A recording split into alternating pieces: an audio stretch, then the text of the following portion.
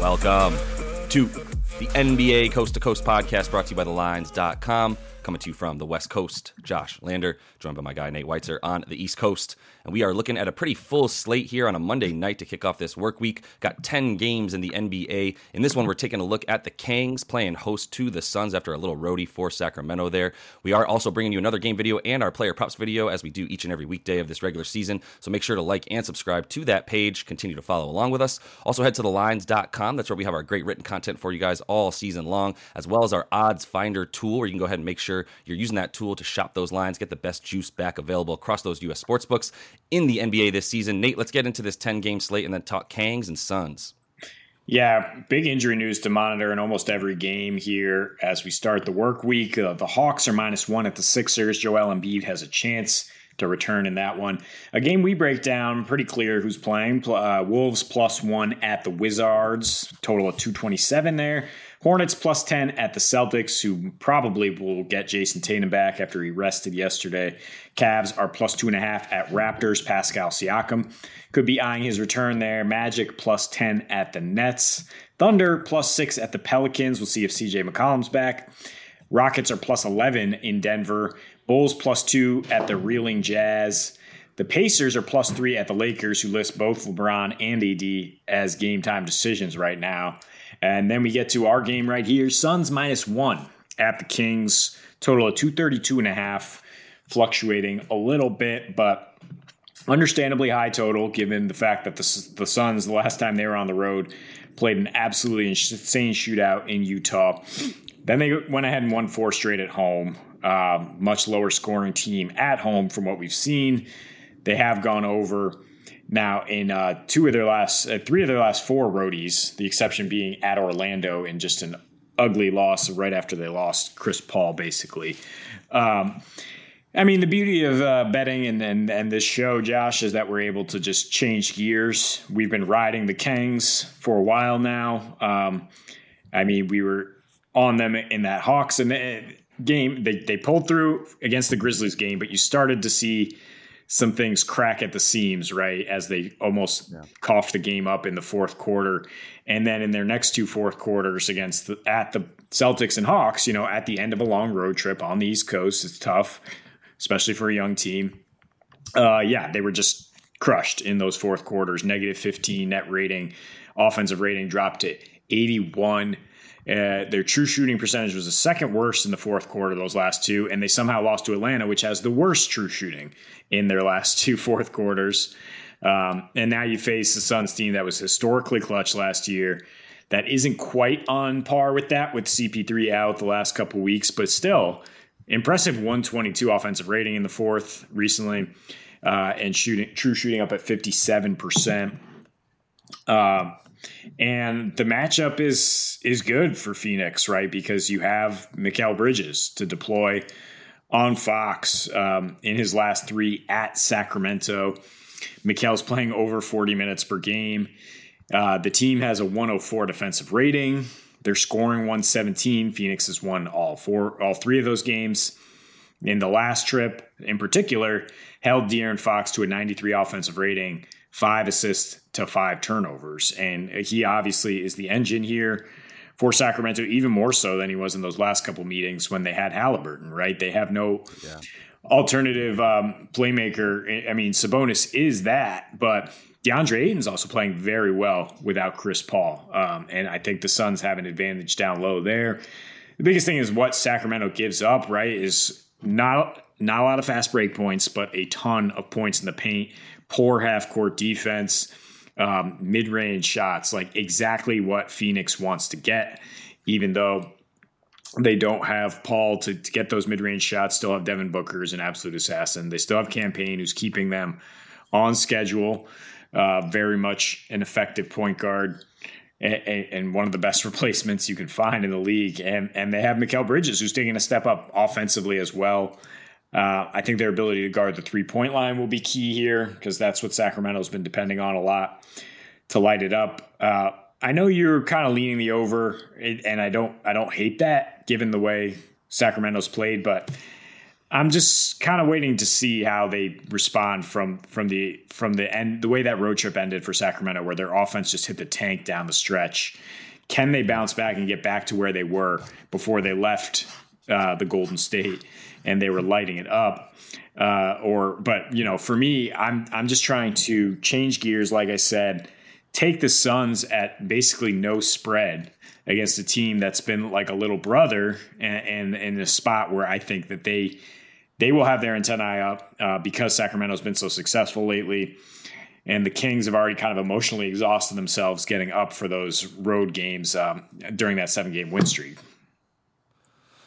Yeah, I mean, and that's probably what happened. They ran out of juice for sure, as you mentioned. Tough to play in Memphis, where they really expended a ton of energy, making sure they didn't lose that game after being up double digits. The Hawks wasn't much of a game. I mean, they were in it for a bit, but the Hawks kind of held them at bay by about double digits for most of that game. And then the C's just put it on them, as we kind of all expected, or at least I expected, as they were finishing that road trip. Now they haven't played since Friday, and that helps a ton to take those 2 days off for them to come back home and feel refreshed. And I'm not banking on them beating the Suns by any means. I would lean towards the Suns in this particular case as well.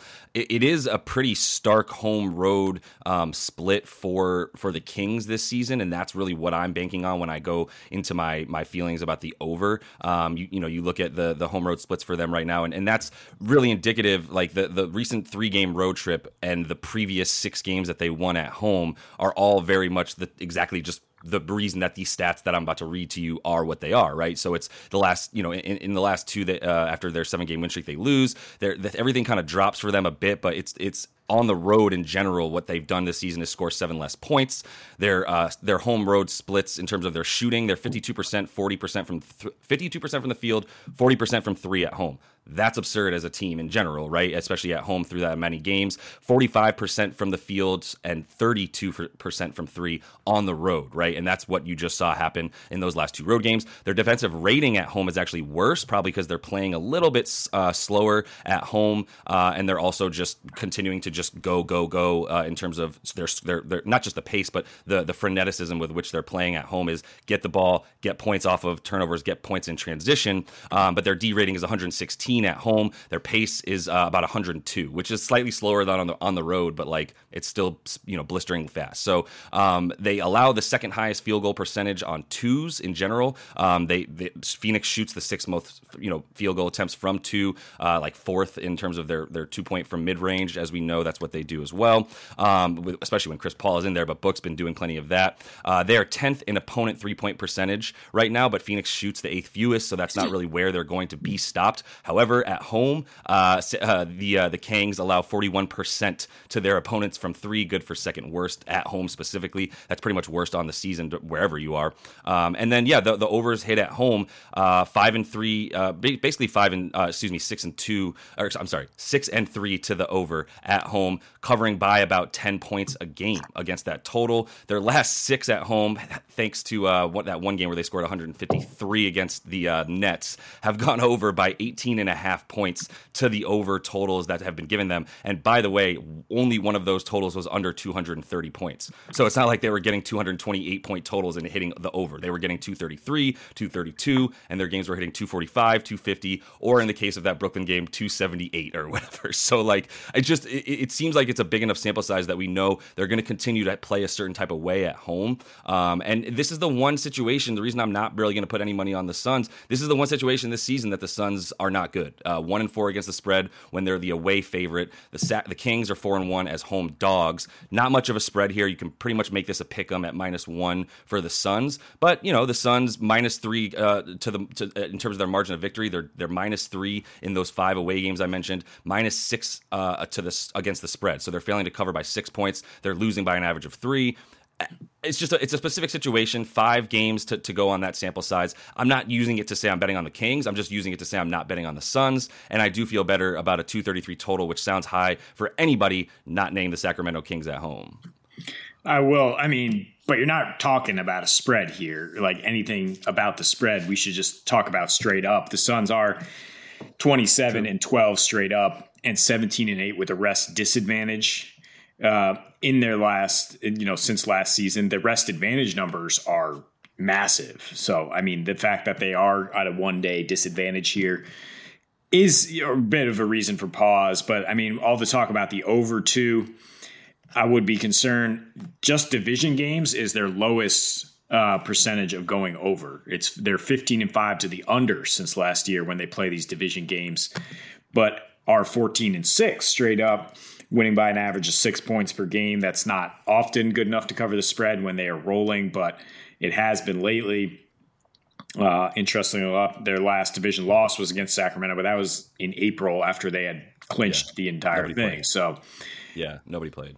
Yeah, I mean, I think that they have more advantages on the defensive side of the ball here. Do the Suns in terms of Torrey Craig playing a lot? In terms of Mikal Bridges, they have switchable guys who can get out there, deny Sac's 3-point shooters. I mean, you have an individual guy who can hang with Fox, which is not usually the case. You also have Ayton who guards Sabonis well. So I think their path to victory is probably an under here. I think if you wanted to go with a correlation play, it would be Suns and under. Maybe if you wanted to go with the Kings here to bounce back with that extra rest, it would be Kings and over. But I personally would, lean towards the Suns, showing that they're, more legit contenders and doing the big brother, little brother thing that we see in the division sometimes, and winning this game somewhere in the 100 to 110 range as they've done in their last few trips to Sacramento. They've scored 117 and still getting those wins. And I think that they do have the ability to do that here tonight. Well, it's funny you say that. If they score 117 in this game and win by 1 point, then everything pushes 233 and a -1 spread. So if it's 117, 116, then this whole video was moot. But I agree with you that I lean Phoenix. I just don't lean it hard enough to bet it. I do feel better about that total. A couple of things just to add to you. I mean, points in the paint. Go ahead and give that to the Suns. At least their ability to defend it, their ability to defend that, their ability to limit points off of turnovers, number one in that, limit second chance points for their opponents. When Ayton's in, they have a solid interior presence, and as you said, I love that the lineups that they put in without Chris Paul are working, and they don't even have Jay Crowder again, which we've talked about all season, and we probably should stop talking about because he's probably not coming back at all. But Torrey Craig's coming in and playing that Jay Crowder role since in their last basically since CP3 went out. They're starting Booker, Ayton, Payne, Bridges, and Craig. They're getting all the minutes. And their net rating is plus 12 as well in that time frame. 106 defensive rating, playing at 103 pace, and still really playing at that solid defensive rating. Getting a ton of assists, getting a ton of rebounds. So as you mentioned, they're big in pretty much every position except for Campaign at point guard. Everywhere else, they pretty much have a size advantage or strength advantage or both. And so that is a place where Sacramento will continue to struggle. They don't have a bench and they don't have a backup big, and that's a huge problem for Sacramento that they need to fix right now. As that bench for Phoenix has had the second best net rating. Like I just talked about all their starters, but their bench still has had the second best net rating since CP3 went out as well. The Kangs down to about 16th or so when that second unit comes in, and their interior presence just recedes, dissipates, is gone, is the word I'm trying to find when their second unit comes in. Rashawn Holmes sort of an afterthought this season after getting a bunch of big minutes last season, so it's a little bit different now for the Kangs, who cannot be depended on to defend down low or score from there, especially when that bench unit comes in and DeMontis isn't in there. So look, the Wolves right now, it's a pick 'em at some spots or +1, doesn't really matter. I think you can just take the money line here at about even money for the Wolves. I'm trying to get ahead of the curve in terms of this is a talented team that's expected to compete in the West, and they've obviously come out sputtering, trying to figure out the chemistry with Rudy Gobert and Cat and Anthony Edwards apparently not just coming into the season with the same shape that he was last year, but he started to get hot. I mean, they definitely got on track with 5 straight wins. Then, of course, their last game, you get an absolute beatdown in Golden State, which is red hot again. Josh loves to see that. 47 points in the first quarter. That's exactly the type of whooping a young team will take and then turn around with a renewed focus on the defensive end, right? I mean, you give up that kind of assist rate to the Warriors. You look at their previous game, they give up 60 paint points to Charlotte and lose the rebounding battle by 10. It's like, how are you losing rebounding when you have Rudy Gobert grabbing 17 for you and you have Cat at power forward, who should be outsizing anyone, but it's just an effort thing, right? But Washington is not strong down low. I mean, they started pretty good like last season. They've really regressed recently. I mean, the rebounding rate is the 8th worst in the league over the last 5. Right now, their defensive rating has dipped in that last 5 to 114. Offensively, not great either. 33% from the perimeter, which is, where Minnesota struggles. They allow the most 3-pointers per game. Also, Minnesota allows the 10th most fast break points. Washington gets the 2nd fewest. They're giving up a huge assist to field goal ratio, but Washington is not the Golden State Warriors. So Minnesota's advantage is still down low. They're both 7th in paint points scored and allowed. They have Rudy Gobert, of course. They have Cat, who should figure out how to play alongside him sooner rather than later. And you look in their last 6, I mean, even taking those last 2 losses, they have the 5th best defensive rating right now. The biggest issue is turnovers for a young team, 5th highest turnover rate. But again, Washington doesn't force turnovers. They're 29th in turnovers forced on the other end of the floor. Kyle Kuzma's playing through a back injury that apparently has hurt his defense even more. And the team had a 140 defensive rating in their last one out here against Boston, a 3rd straight loss for Washington. That's without MVP candidate Jason Tatum. And the last thing I got to touch on here is the clutch numbers. So, if it's a pick-up spread, we're expecting a close game. Both teams looking to bounce back. And Minnesota, in their last 5 in the clutch, has a 62 defensive rating. Just great stuff when you have Gobert back there, who is a clutch defender. They're plus 18. And Washington, in their last 5, has a 76 offensive rating, which is putrid. And they're negative 23 in those games, negative 8 on the season in the clutch, whereas Minnesota's plus 3.5. So I see this one being kind of close. Actually lean a little bit to the under just because of the way Washington plays, and it's 227 is a little high. Minnesota's not been lighting it up like last year.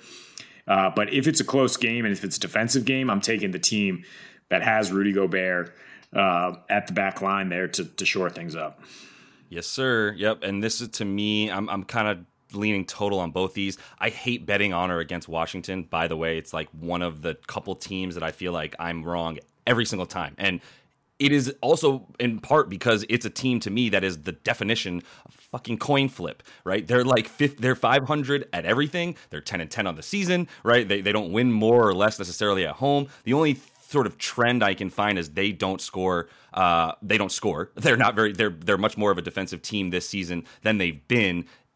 Their identity is more defensive. Doesn't mean they're a solid defensive team. It just means they're better at defense than they are against it. They are limiting points in the paint more so than anywhere else that they limit points this season. But they can't really score from the paint. They can't do much. And this is a situation where I go under in this one to the point that you made. That's what I feel most confident about when you're talking about Minnesota on the road and then Washington kind of wherever, but also at home. I mean, Minnesota on the road is a pretty good team. Like, they're a better team in my opinion. That net rating is 2.7 versus at home it's -2, as they're not able to play defense at home for some reason. And they play at that pace is impossible to play defense on. I feel like they play at 104.5 pace at home, does Minnesota, versus on the road where they play at 100. Right, so they're just selling out at home with those games going over.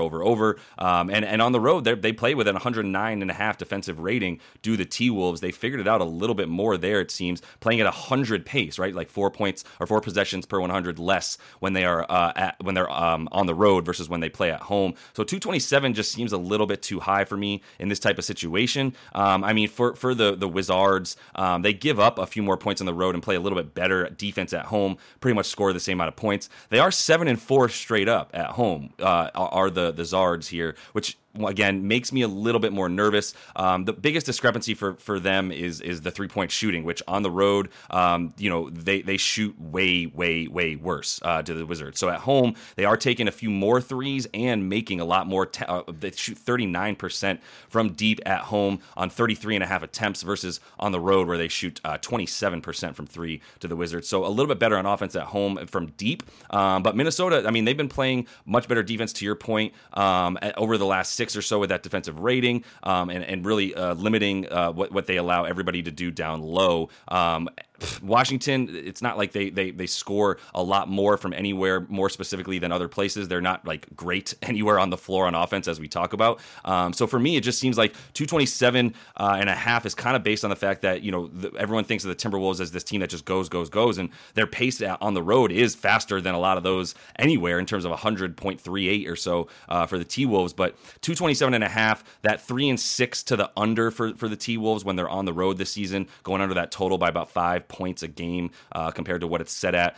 It just feels a little bit more like that's the value here for me. I wouldn't take the Wizards. I would definitely take the T-Wolves before I ever put any money on those Wizards. But even at home, like I said, 5-6 for the Wizards at home against that total as well, going under. So just seems like a ripe opportunity to take a little bit of an inflated total and go under it. Yeah, I see what you mean about the Wizards. It's like anything you would expect. Rest disadvantage, they're better than with a rest advantage. No rest, they're better than long rest. Like they make no sense from a trends perspective. I will say that their record at home, I think at least a few of those games were circumstantial, like Memphis resting Ja because they have a more important game the next one, like Luka being exhausted on a road trip and not able to carry the Mavs. It's like people don't take the Wizards seriously because they're just meh. It's just like, oh, we got a meh game at this Eastern Conference middling team. But I think Minnesota can't afford to do that. And the fact that they lost at Charlotte, another meh team, should have, and then go ahead and get stomped by Golden State. They should be on their game, is what I'm hoping for, trying to get back to where they were at when they won 5 straight in games they were supposed to handle business in. And I mean, this one with the advantage you have down low, you touched on a little bit. Good defending the paint was Washington until recently, giving up 51 paint points their last 3, and not good scoring in the paint, especially at home. And they're scoring 6 points fewer down low. That's the 5th lowest. 45 per game is the 5th lowest in the league. So I mean, I think there's advantages to press in a lot of places here for Mini. And the fact that they have lost 5 straight to these Wizards. Hopefully, we're getting on the upswing of that trend. They're due. The fact that they have gone over in 5 straight against these Wizards, but this is a different team. This is a Rudy Gobert-led team that we've already seen tend to go under far more often than last year. So, yeah, I think Wolves in a close game, in a lower scoring game, is where we lean on this one. Yeah, and you can use those clutch numbers that you mentioned for Minnesota, especially as of late, if you do feel like this will be a close one. I don't see a blowout on either side of the ball with the way that Minnesota plays on the road as well. So, but the Wizards are just like purgatory, man. They're just kind of there. It's like, yeah, they're not great. They're not bad. They're not great. Like, they're just kind of there, So you're listening to the Lines.com podcast network. Looking for the latest player props and the best betting odds from the top U.S. sportsbooks all in one place? Then join us right here every day this season for free picks and best bets from the sports betting experts you can trust. Check out the Lines.com NFL Megapod as Matt Brown, Steven Andress, and Adam Candy break down every game for this weekend's football slate. Join the Coast to Coast podcast crew Mondays through Fridays as Nate Weitzer and Josh Lander bring you the best player props and game lines for Major League Baseball, the NBA, and the NFL. And tune in to Beat the Closing Line twice a week as Nicole Russo, Mo Nawara, and Eli Hershkovich dive into NFL opening lines, plus special guests from the sports betting world. So subscribe, rate, and review to the Lines Podcast Network, the source you can trust to make you a better sports bettor. Nate, let's go ahead and jump into your first NBA player prop for tonight. Yeah, I'm going to follow the minutes here with Mikal Bridges. I expect him to play close to 40 minutes, chasing around De'Aaron Fox in Sacramento. And if he gets that amount of time, 15.5 points seems low. 23.5 PRA might be even more tempting because he is a guy that can fill it up, and starting to see a much bigger role for the Suns, especially with CP3 out. His last 9 games, he's averaging nearly 18 points, 5.5 rebounds, and 4 assists, and extremely efficient, continues to take a leap on offense every year. He's shooting 50, 45, and 93 in that span, playing 38 minutes per game, like I'm saying. Without CP3 since last year, his assists jump 1.5 from 2 to 3.5. His points jump 2 from 13 to 15.4. And his last 3 in Sacramento, like I'm saying, he's playing at least 40 minutes per game, scoring nearly 22. Actually, the last time he was there was an overtime game. They lost. He played 50 minutes. Nobody else on the Suns played over 37. Devin Booker got 37 in the overtime game. So Bridges scored 27 points in those 50 minutes, guarding De'Aaron Fox that entire time, basically. And yeah, a little bit more production on the road since last season as well. A little bit higher usage rate, possibly because the Suns get into closer games. And this is a pick'em line, basically. So I don't think we're going to see either team run away with it. I think Mikal will come through for you on those peripheral stats. Yeah, I mean, we mentioned it in that game video talking about Phoenix. Mikal's been playing the most amount of minutes since CP3 went out. I mean, most amount of minutes on the team this season. And yeah, he's in there for defensive purposes, does not seem to get tired, and has been hitting that corner 3 especially at a very nice rate this season to be able to keep that total 3-point percentage at 45 for the man. Very, very impressive so far what he's been able to do, and basically the second best player on this team for them without CP3 in the game after Book. So MVP, SGA, that is my second pick here. I mean, there's only a few people that we would consistently be like, yeah, take over 30.5 points for this person, right? And I think Steph is there, Luka's there, SGA is there, maybe Jay Tatum, but I don't know if there's too many other guys in the league right now that we'd be like, yeah, 30, go ahead, don't even think about it. Minus 105 for him to get over 30 in this one. You could take the PRA, it's at 41.5, get slightly worse juice at minus 115 on DraftKings there if you take the points, rebounds, and assists combined. He's been doing it all, but I mean, the points is really what stands out to you, obviously. 30 plus in 8 of his last 10 games, last 2 versus New Orleans, 32.5 a game. His splits there are 47% from the field, 39 from 3. He's only taken like a couple threes a game, getting more than half of his points in the paint this season, which is pretty wild. New Orleans, not impressive in terms of defending the paint this season at all. Zion in there now. I don't know if that helps or hurt. They have a better defensive rating with him this season in a small sample size due to the Pellies, but I'm not really that concerned about it. SGA is also getting to the line. 22. He's gotten 22 free throw attempts over those last 2 versus the Pellies in 36 minutes a game. That's with a 36% usage rate as well against those Pellies, which is basically what he's doing this season. And especially on the road, that usage jumps up to 34%, which is where they're playing this one, versus 31% at home. Still very high. Averaging 32 a game, slightly more on the road. Slightly better splits, 52% from the field, 39% from 3 for SGA this season on the road. So this is just a good opportunity, and I like the fact that you basically get even money for him to get 31 points, which, like I've said, he's done 8 of his last 10 games out. Yeah, the Thunder are playing tons of shootouts in that span, and Memphis just put up 133, I think, on New Orleans without CJ McCollum, who I guess is kind of integral to their perimeter defense. Or just, they didn't have that leadership out there to hold it together. I mean, SGA, just massive usage rate, 34% usage on the road and scoring 32 points per game off that. So, I mean, I think but rather over than under for sure. Going back to another game, we did a game video about the Wolves at the Wizards, and Rudy Gobert's rebounding prop is down a little bit, actually to 11.5. In a game where we expect a ton of bricks. I mean, Washington is 21st in shooting efficiency, been worse than that lately. They give up the 7th most rebounds to opponents, and their rebounding rate has been particularly bad lately. In his last 4 versus the Wizards, Gobert, 13 points per game, 14 rebounds per game. He's actually been dependent on even more to rebound now that he's with the Wolves than the Jazz, because they're struggling overall as a team to board up. And so in his last 3, he's getting 14 per game, along with nearly 16 points. I'm kind of shying away from the points because we both kind of like under in this game, and we don't necessarily expect there to be some easy buckets down low. But I do expect there to be plenty to clean up. And like the last time he faced the Wizards, he had 19 rebounds as they built a house of bricks there in DC. I will take Gobert over 11.5 rebounds with confidence.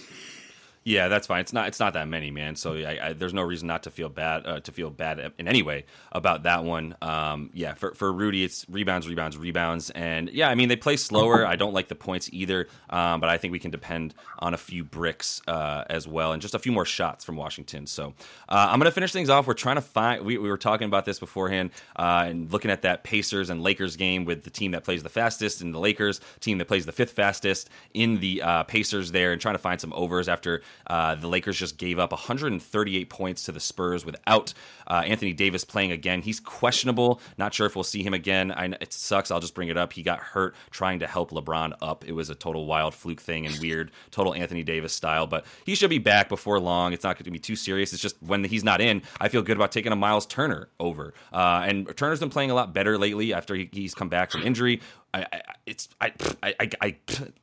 He could be on the Lakers and they would be better. I don't know why he's still not a Laker. That's really why we want to talk about this prop. It was either him or Buddy Hield as two guys that have been linked to the Lakers for years now, and I think we know that both of them would be helpful, at least Miles Turner especially. 15.5 points, 8.5 boards at plus 120. I'm really interested in the boards, but I would probably take either of those. In his last 5, he is averaging about 18 points, 7.5 boards. He's also got the 2 blocks where you don't really get much juice there, as if he gets 2 blocks, and this one it's minus 180 for him on that, as they're really expecting him to do that. So I might stay away from those, but the 30 minutes a game that he's been getting, actually upping those minutes and that usage steadily over the course of the last 5 or 6 games that he's been back. As I mentioned, with that pace and with the amount of field goal attempts that are going up each game, with the fact that Russell Westbrook will probably be putting up a few more shot attempts without AD in there to command the ball from him, even though LeBron's in there. I think that this does lend itself to an opportunity to either take 16 points from Miles Turner, which does feel a little bit easier and more likely, but if he gets 9 boards at plus 120, if he's averaging about 8 already, I'm happy to put a little bit on one more board to come in a game that's going to have a ton of shots put up.